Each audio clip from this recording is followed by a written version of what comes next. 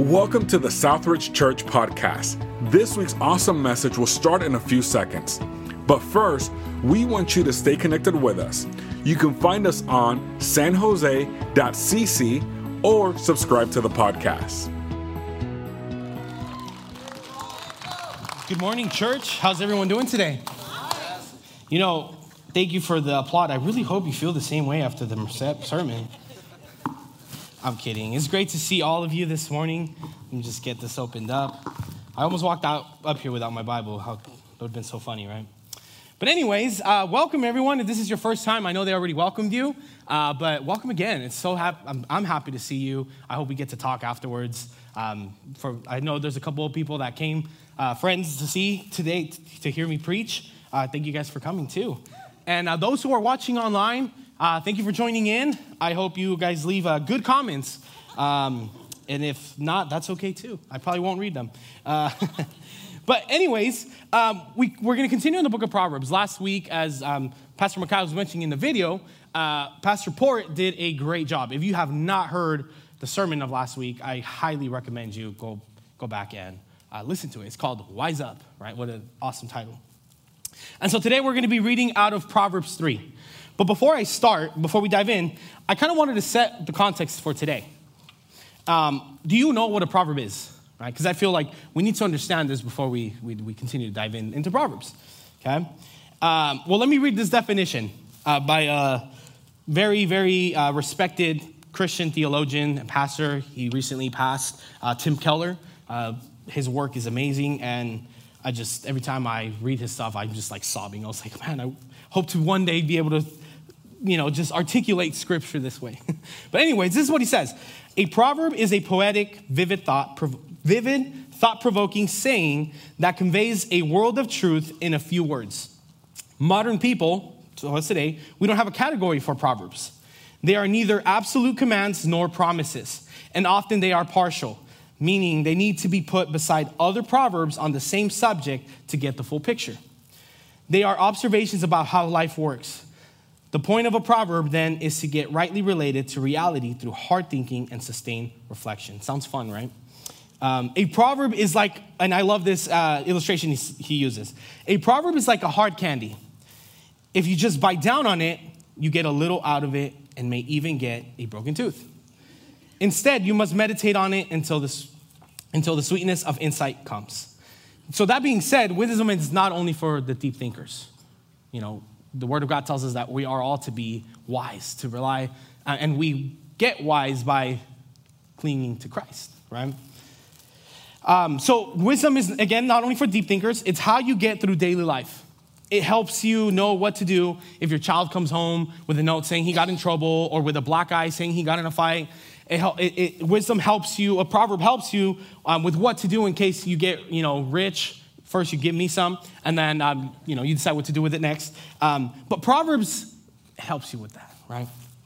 And our wisdom will guide us as we grow in the knowledge and image of his son, Jesus, who is wisdom himself. Amen? So, who here would say that they are pretty wise? Just raise your hand. Yeah? I like to think I am. But every time, without fail, every time I think that I am, I do something dumb. And I'm just like, and the worst is when you just read Proverbs, right? And you just drive out of the house, and next thing you know, you're over here, with the resting blessed facing traffic, just angry. And it's like, I thought I was wiser than this, right? So if you think you're wise this morning, I believe you, I promise. But let me go ahead and read Proverbs 3, 1 through 12. The Word of God says, "My son, do not forget my teaching, but let your heart keep my commandments. For length of days and years of life and peace they will add to you. Let not steadfast love and faithfulness forsake you. Bind them around your neck, write them on the tablet of your heart, so you will find favor and good success in sight of God and man. Trust in the Lord with all your heart and do not lean on your own understanding. In all your ways acknowledge him and he will make straight your paths. Be not wise in your own eyes. Fear the Lord and turn away from evil. It will be healing to your flesh and refreshment to your bones. Honor the Lord with your wealth and with the first fruits of all your produce." Man, we're going to hit everything today, even money. "Then your barns will be filled with plenty, and your vats will be bursting with new wine. My son, do not despise the Lord's discipline or be weary of his reproof. For the Lord reproves him who he loves, as a father, the son in whom he delights. Let's pray. Father God, just thank you so much for this day. Thank you for the opportunity that you give me, Lord, to be able to come up here, to be able to just bring your word. What a privilege and honor it is every time Pastor Micaiah will share the pulpit, Father. And I just thank you for that. And as I begin, Father, I just pray that you be the one speaking through me, Lord. That you shut my mouth with what I'm not to say today, Father. And it would just be you speaking to the hearts of everyone in this room. I know you have a word for everyone here, Father. And I just pray for their hearts, their minds in this moment. That they can just concentrate, Father, and let all distractions aside, leave them aside, Father, that they can just concentrate on what you have to say to them today. Mend the hearts of stone out there today, Father, with your word. And I thank you, Lord, that they're here, that they're Sunday morning here early, Father, to worship together, to hear your word. Bless them, Lord, and may everyone here this morning leave transformed. And all of God's people say, Amen. All right, so I want you to think about this statement I'm going to make.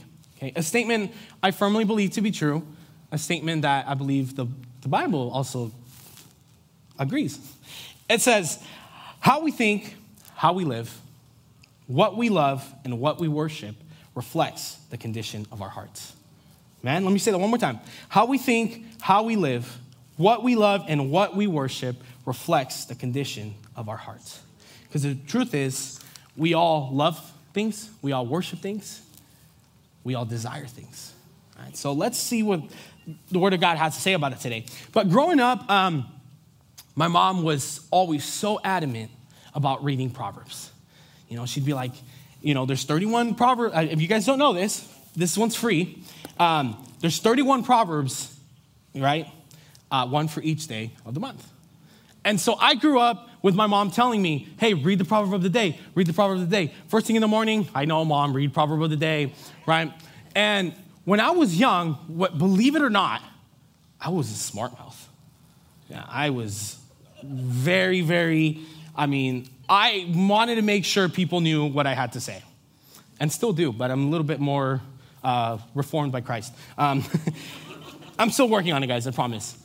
But every time that I would get up, and of course I wouldn't read it, right? She would remind me. And I'd be like, fine, I'll go read it. And then I'll go brush my teeth, keep going.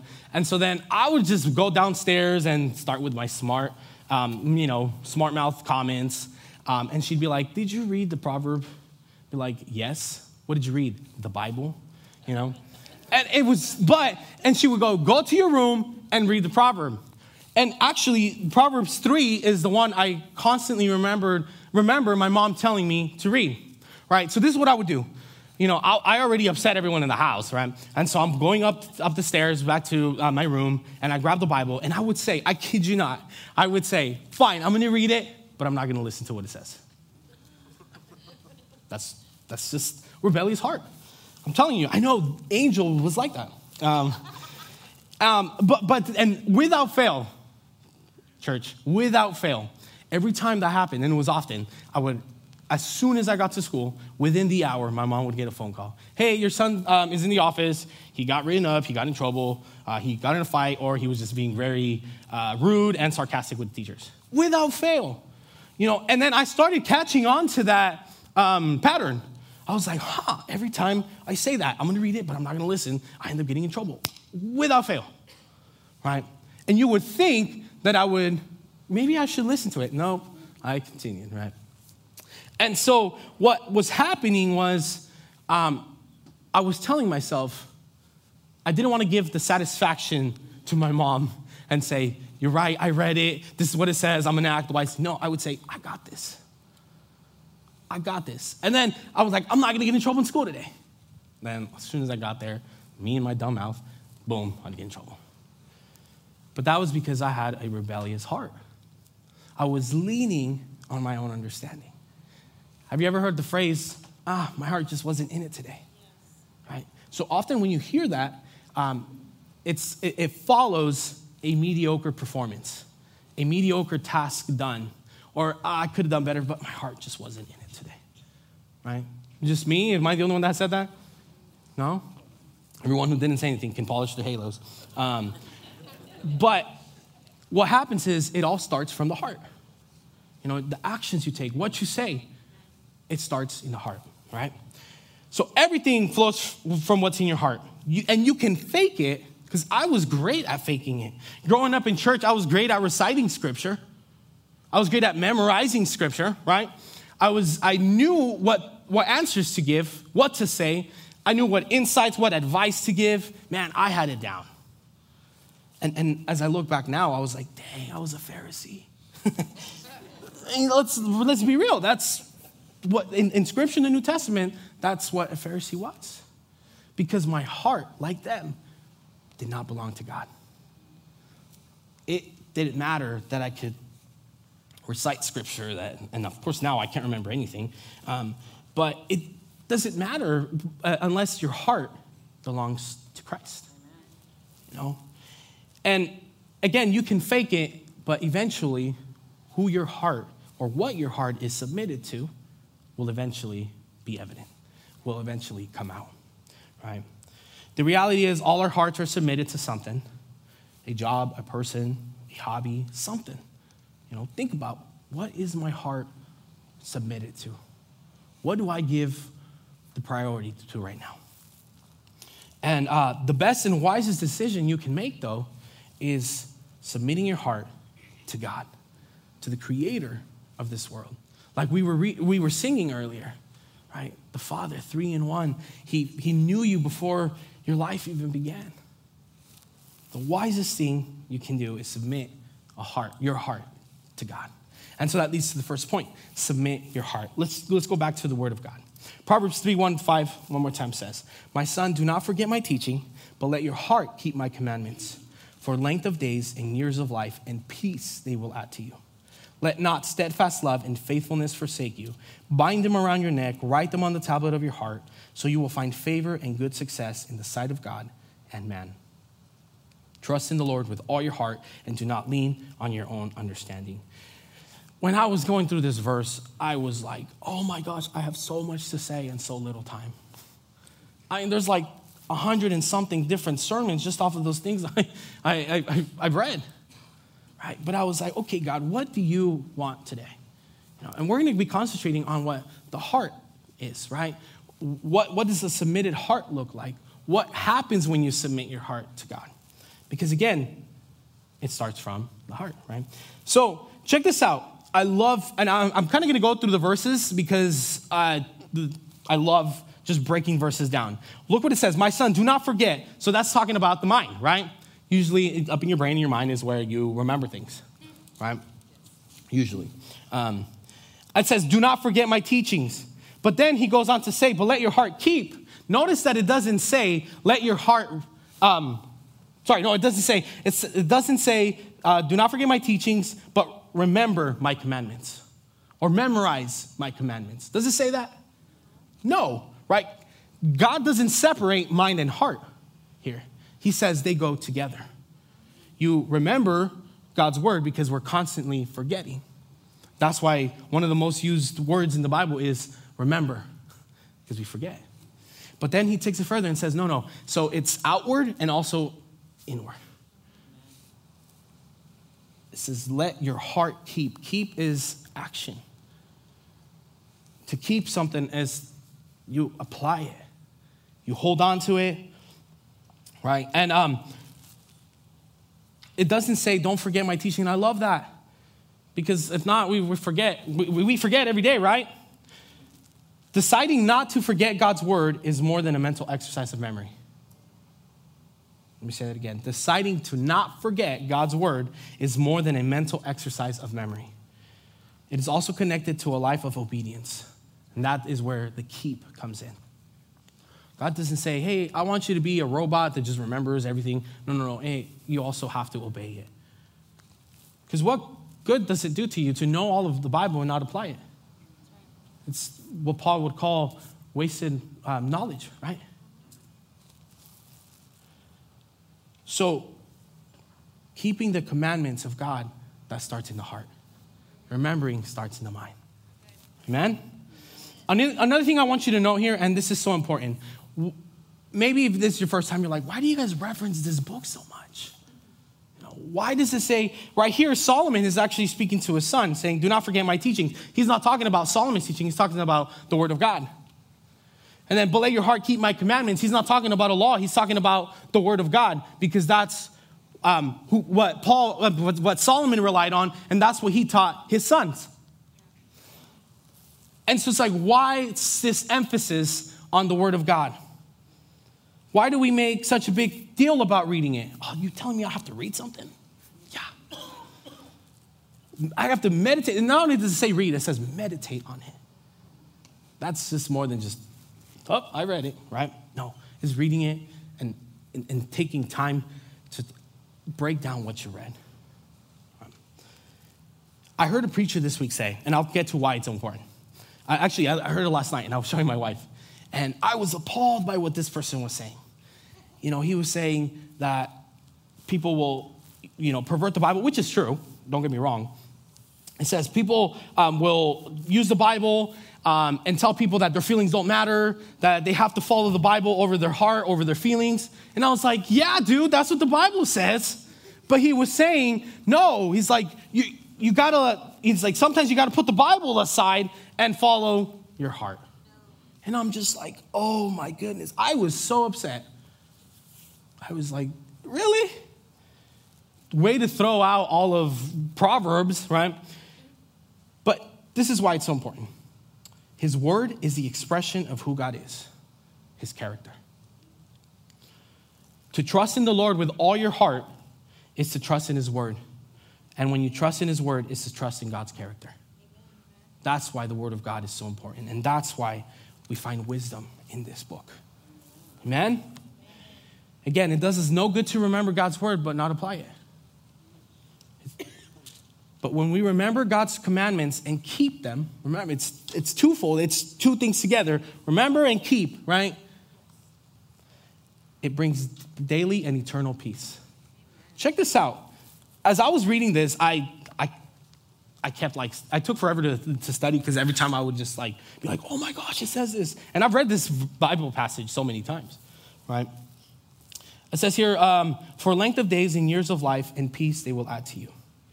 So again, it's important to remember that these are principles, not promises, right?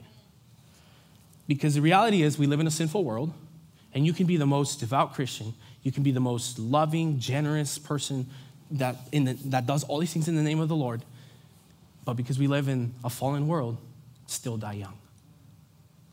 So when you read this, you're like, no, that's not true. No, we live in a sinful world where death still exists, right? But check this out. As I was reading this, I was like, okay, so the promise is not length of days and years of life, okay? Because with the example I just gave. But check out what it adds, and peace they will add to you, right? Because some might think, oh, a long life is a blessing. I don't know, man. Not for me, sometimes I'm like, do I really want to live past 50? No, I'm kidding, I do. But here's the thing. A long life without peace is a curse. It's not a blessing. A long life, length of days, is not, it's without peace is a curse. And that's the promise he gives us. I love that it says, and peace they will add to you. The promise is peace. When we trust in God's commandment and keep them and obey them, it brings us daily and eternal peace, regardless of what's going on in our life. Peace doesn't mean the absence of struggle, the absence of war. No, it actually means completeness, fulfillment, wholeness. And that's who Christ is. We are completed in him. We are whole in him. So regardless of whatever storm, whatever struggle we're going through, he promises peace. And I don't know about you, but I'd like to have peace. That's the promise. They will add peace. I know people, and so it gives you daily peace, right? Knowing, hey, you know what? I'm in need, but I'm going to trust God. That's the peace he gives you. I mean, he provides food for the birds. How much more for a son and daughter that he loves? Man. But not only that, I've seen people who are constantly worried about their future, about their tomorrow. And that prevents them from trusting God. When you're constantly worried about tomorrow, about your future, about your plans, it shows, hey, you have no peace. And if, you worry and you're like, I have peace, Angel, let's talk after. Because I want to see how you do that. But see, when we trust him, he brings us peace, knowing that, hey, even if I'm hungry tomorrow, God still died on the cross for me. And I know that sometimes can sound like you're delusional, but honestly, it's the truth. We can have peace in spite of what's going on in our life because we trust in him. Is it easy to do that? No, absolutely not. It's hard. Will we mess up? Every day. Every time I catch myself worrying, I'm like, no, Angel, you know better. I go to the Word of God because it brings me peace. It reminds me. It says, remember. So whenever you're feeling that way, go to the Word, go to prayer, so you can remember what God says. And let's be real here, okay? If you don't pray, it's because pragmatically you don't trust in God. It's like, well, I'm not going to pray because, well, I don't see anything. But that's not the attitude to have. But again, I still do that sometimes. We mess up every day. But here's the beautiful part. You ready? So not only does he give you daily peace, he gives you eternal peace. What do I mean by that? It means that we can have peace that regardless of how many times we mess up and forget, and that he has to remind us, our salvation does not depend on how good we remember. Our salvation depends solely on what Christ did on the cross for us. Amen? And I don't know about you, but that peace, it's beautiful. Knowing that this loving God, yet holy, righteous, and just, looks at us and says, hey, I'm looking at my son Jesus in you. And chooses to provide, continues to provide, to bless. Honestly, that's beautiful. See, we can have peace in spite of how much we mess up. And if you know of someone who's, struggling, if they're like, hey, I don't know what I'm going to feed my kids tomorrow, be the hands and feet of Jesus. If you hear it, it's because God wants you to do something. Not, I'm going to pray for you. Oh, if you can provide, do it. Right? God uses us to provide for each other. Another thing, let's see. When we submit our heart, it brings favor before God and man. Check this out. Look what verse 3-4 says. Let not steadfast love and faithfulness forsake you. Bind them around your neck. Write them on the tablet of your heart. So you will find favor and good success in the sight of God and man. Another version says loyal love and truth. So this is beautiful. Ready? Steadfast love and faithfulness is often, it's translated from a Greek word called, no, I don't know if I'm saying it correctly, but no one really knows how Greek sounds. So it's either chest or kest, okay? Which means truth, kindness, mercy, a loyal covenantal love. So there's times in Scripture where it says the Lord is great in kest, meaning the Lord is great in mercy, in truth, in kindness, and love. It is used to describe characteristics of God. So these characteristics, steadfast love and faithfulness, are characteristics that belong to who? To the Father, right? And look what it says to do with them. It says, don't let them forsake you. Bind them around your neck. What do you do with a necklace? Oh, sorry. What do you do with a necklace? You wear it, right? For what? So people could see it. Because you like it. So, but it's also meant to be appreciated by others. Oh, that is such a cool necklace. And if they don't like it, they're just haters, right? But like that, look at what it says. we are to take the characteristics of our Father and wear them externally. Wear them around our neck so people can appreciate them. So people can see, hey, why are you so full of mercy? Why are you so full of kindness, of love? I was just messed up to you and you responded in kindness. Why? That's what wearing those characteristics externally does. It gets people thinking. It gets people wondering, what is in you that leads you to do that? Amen? But check this out, okay? I heard this week a pastor say that God not only gives us the title of son and daughters, he gives us the power to act as son and daughter. And this, wearing his characteristics externally in our daily lives, is God empowering us to fulfill the identity as his children. Isn't that beautiful? He doesn't say, hey, good luck. No. He doesn't say, figure out how to be my child. No, he says, here, this is how you have, this is with what you will have the power to fulfill that identity. Amen? And then he goes further. Not only externally are you to wear it, it says, write them on the tablet of your heart. He takes it further. Write them on the tablet of your heart. It means it has to go hand in hand, interior and exterior. Heart and mind. And this is awesome. Our God delights in the obedience of his children. Think about that. When we honor him, the Lord delights in that.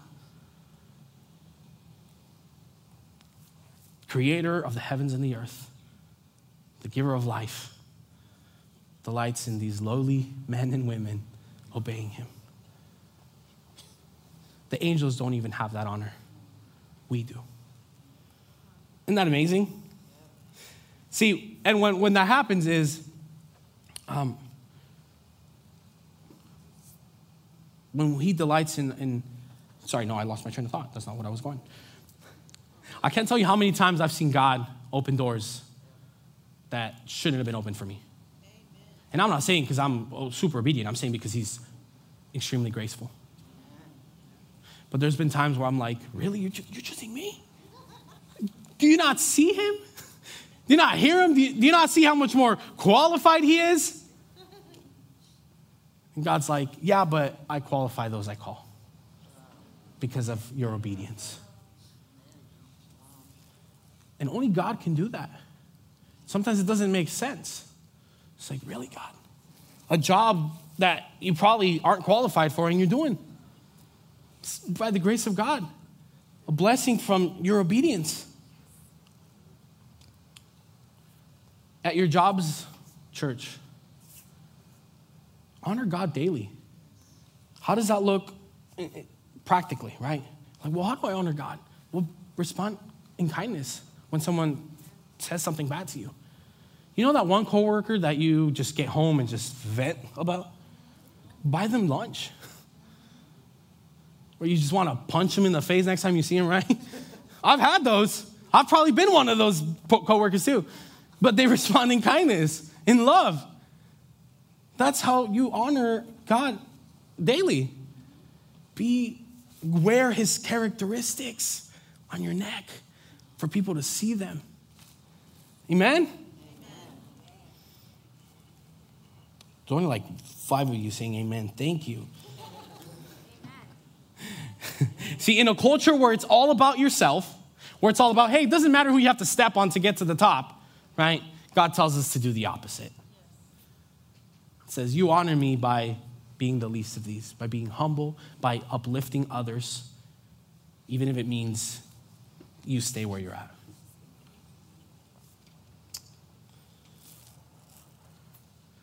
See, we constantly do things to dishonor God, and he extends his love, his kindness, and mercy to us, which he doesn't have to. So why wouldn't his children do the same with each other? If you know the Father does that, if one of your brothers this morning sees you, with an angry look out there, I love you anyway. I promise you it's going to get more, man. But you'll be honoring God. Hey, I don't know why I did, but I'm sorry. Let's hug it out. I'm going to punch you in the face. That's okay. I love you anyway, right? But that's, I know it's funny, but when we dishonor God, he extends his hands of mercy to us and says, no, there's a better way, my son. There's a better way, my daughter. Others will begin to recognize that different lifestyle in your life. Why are you so loving? Why are you so kind? And when you get that opportunity, tell them why. Oh, just because I'm a good person. No, because Jesus Christ died on the cross for me, and he does that to me daily. He does that for me daily, so now I'm to reciprocate that with everyone. Amen? See, when we submit our hearts, it develops a supernatural trust in a supernatural God. See, having this type of trust is not natural to man. It's not. It sometimes is illogical. Sometimes it's like, how can you, what? Really? You're doing that? Yeah. Why? I don't know. I just trust God, right? So our natural inclination is to trust in ourselves. Every time. And that's what I was doing when every time my mom would tell me, hey, go read your Bible so you can, have wisdom for the day. I got it. No, I didn't, right? We know what's best for us, right? That's the attitude of our hearts. Each and every single one of us at one point has said that. No, I know better. And sometimes we think that way because, hey, I trusted in someone before and he hurt me. I relied on someone and he used me. They abused me. Right? And so we tend to say, hey, you know what? I'd rather just trust in me because I know I'm not going to hurt me. Because we think we know what's best. But you know what? Sometimes we don't even know what we want for lunch. No, honestly, don't get me wrong. I understand why we go to that place. Even in church, there's been people that have abused scriptures and have used you. And so you're like, why would I trust in God if this person who claims he loves God acts this way? Right? I get it. I know why people, retreat to that position. But we think, oh, it's a safe way. But it goes completely opposite of what God's telling us here. To not trust in yourself. It says, trust the Lord with all your heart and lean not on your own understanding. Jeremiah 17:9 tells us that the heart is deceitful above all things. Who can understand it? Can you understand your own heart? No. Why not let the one that created you, the one who understands your heart, gave you that heart, why not trust him? Our hearts constantly want something different because we're never satisfied. God fulfills our needs, our desires. He fills our hearts. There's this quote I found that I really loved. Because it's saying here, trust in the Lord with all your heart, not part of your heart, right? It says, if trusting God is to be true, it must be complete. To put half our trust in God and half our trust in self or something else is really failure to trust the Lord at all. Some of us will say, Lord, I will trust you with this, but hey, don't touch my finances. Hey, Lord, I'll trust you with this, but don't tell me how to raise my kids. Hey, I'll trust you with this, but don't tell me what job I should take. He's not telling you. He's telling you to use wisdom so you can make the wise decision, right? But here, what it's telling us is when we say, God, here but not here, we're trusting in ourselves. God, lead me here but not here. It's like not trusting God at all. It's not easy, I know. I struggle every day. I'm like, oh, I really want to do this. No, but this is what the Word of God says. And I've seen his faithfulness. I've seen his goodness. So why do I want to keep doing what I want to do when I've seen the benefit of obeying? But what are some practical ways? But a practical way of you showing that you trust in God with your heart and not leaning on your own wisdom is by just saying, yes, Lord. It's a practical way, right? It says trust the Lord, not just listen to the Lord. Because if you just listen and don't trust, and again, it doesn't mean anything. To trust means that you have the confidence that it will hold up when you lean on it. Do you have trust that Jesus Christ will hold you up when you lean on him? It's a supernatural trust, right? Because it's not natural to us. And I'm going to go quickly because I already saw the time. When you submit your heart, check this out. When you submit your heart, it transforms your perspective. Proverbs 3:6 says, in all your ways acknowledge him, and he will make you straight your paths. I'm going to continue to go. Be not wise in your own eyes. Fear the Lord and turn away from evil. It will be healing to your flesh and refreshment to your bone.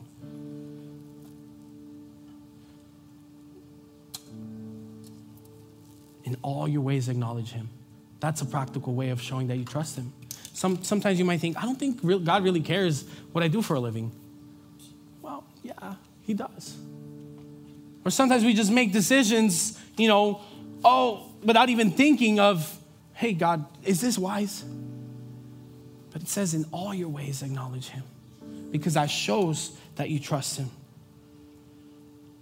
Oftentimes we're afraid to let God direct our paths, direct our lives, because we don't know what his will is. It's not clear, right? It's like, God, what is your will for my life? And I am here to answer that question for you. You ready?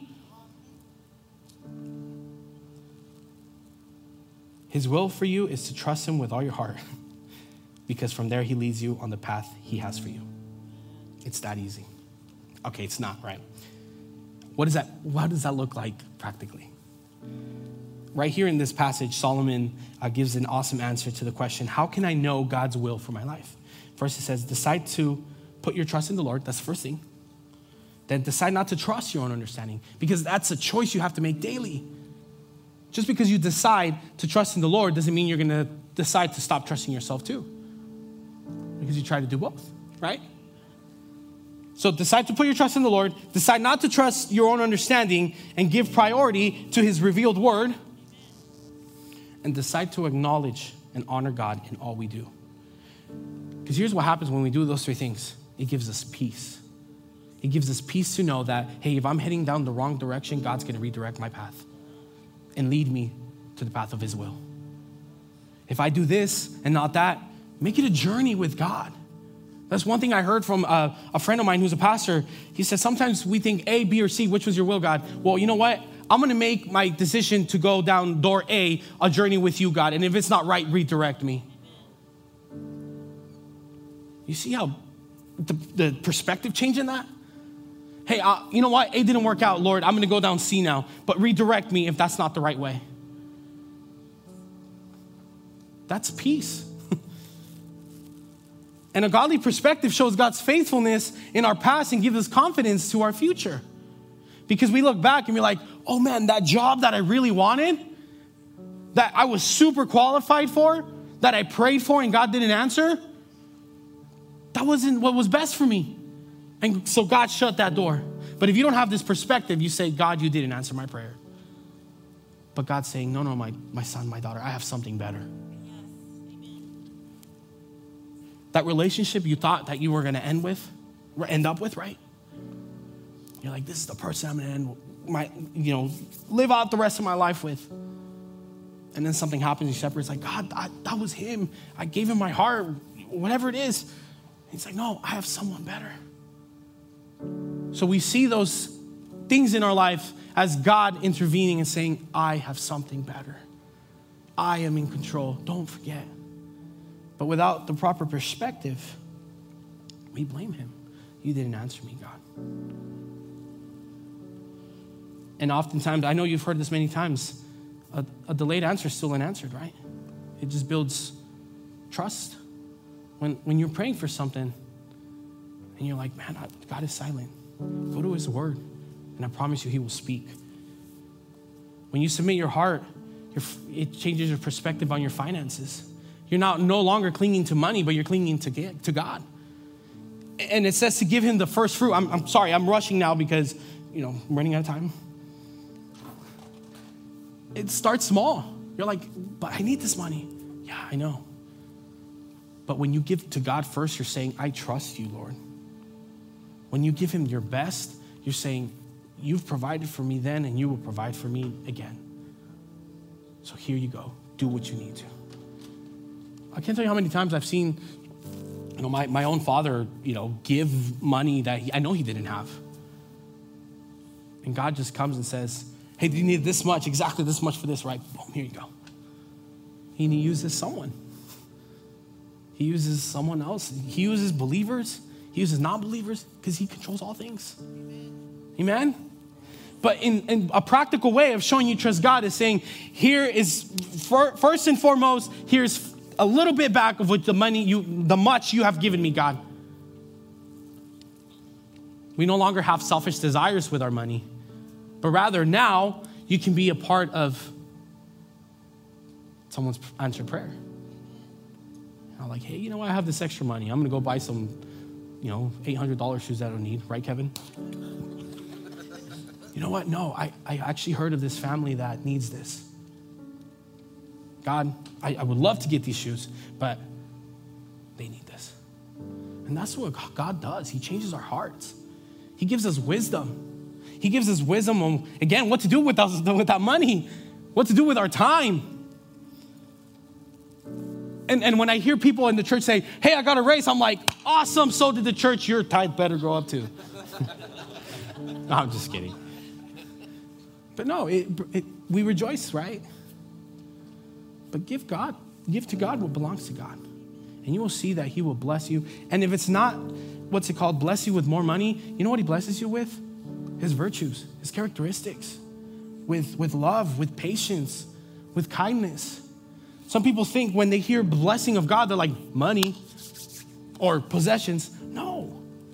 The whole book of Proverbs shows that wisdom, love, kindness, all those virtues that are from God are worth more than gold. Amen? And lastly, I'm going to end with this.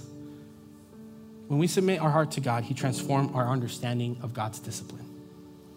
It says here, my son, do not despise the Lord's discipline or be weary of his reproof. For the Lord reproves him who he loves, as a father the son in whom he delights. In the culture today, when we hear discipline, we think abuse. Because it's happened to each and every one of us. Like, he's using his authority to abuse. He's using me. But the Lord's discipline, you know what it does? It forms character, it adds wisdom and love. When God corrects you, when God disciplines you, it's to build you. God doesn't say, oh, look, you did that again, and here I am having to extend grace again. No. He said, my son, there's a better way. And you know why discipline hurts? Because it prevents us from habitually sinning. We got to go through the fire to learn sometimes, because that's just how obsessed we are in trusting in ourselves, in our own wisdom. But the discipline of God isn't to shame you. He doesn't shame you. And so if you're in a position of power, a leader in a church, a pastor, a leader in your job, whatever it is, if God doesn't do that to you, don't do that to others. Your discipline should always build people and say, hey, it's okay. Let's work on not happening again. Because that's what God does.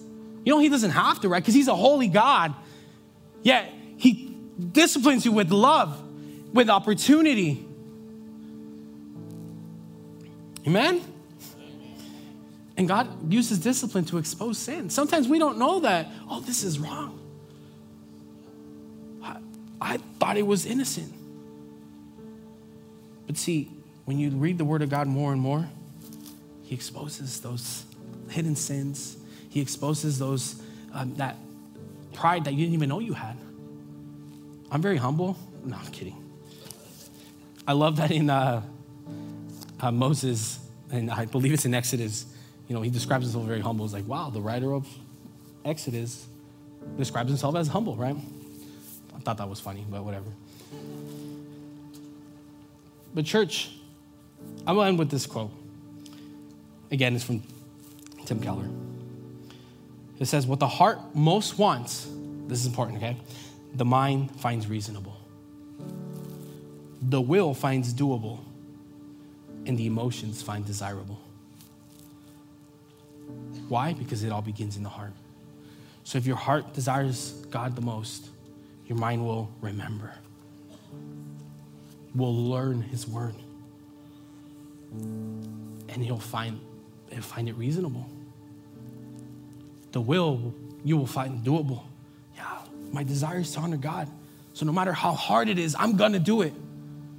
Because that's what my heart desires. And then it affects your emotions. You desire to be more and more like Christ every day. And what happens is you become wiser. You begin to more easily express the characteristics of God in your life every day.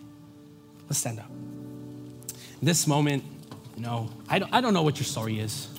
And if anything you heard today, you're like, I just don't agree with you, Angel. That's okay. Find me. We'll talk about it. Questions are good. Tells me you were listening.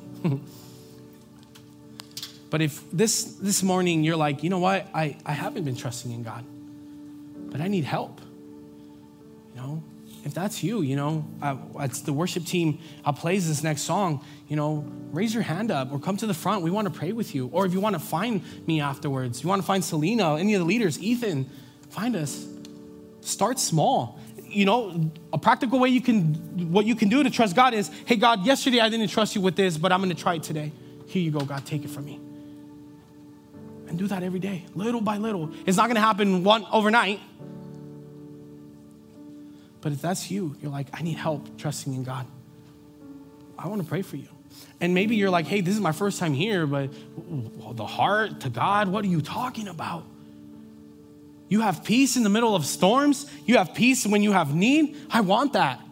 If you've never given your life to Christ, why wait? I want to encourage you, brothers and sisters, friends. If you're going to trust in something completely, why not trust the one who formed you, the one who created you, the one who knew you before you were in your mother's womb? Amen. Let's pray. Thank you, Jesus. Thank you for your word, Lord, because through it, we gain wisdom. Because through it, you speak to us, Father. And I pray, Lord, that everyone here this morning may never disregard the word of God, because that is your expressed character, Father. Help us, Lord, to be more like you every day. Help us to love, Lord, to wear the steadfast, the love, Lord, that covenantal love, to wear mercy, truth around our necks, Father, so we can show it off to everyone around us. Say, hey, this is who my God is. And for those who are struggling with a decision right now, Lord, I just pray that the Holy Spirit comes and encourages them. Touch their heart, Father. Transform their hearts and their mind, Father, that they can seek you, Lord, that they can trust you every day of their life, with every aspect of their life, Lord, because that's what you call us to do. Help us be your hands and feet, Father. If we have that ability to bring peace to someone in the middle of a storm, may we do that, Father. Thank you for everyone here, Lord. Bless them. And I pray that when they leave, they can remember your word. Amen.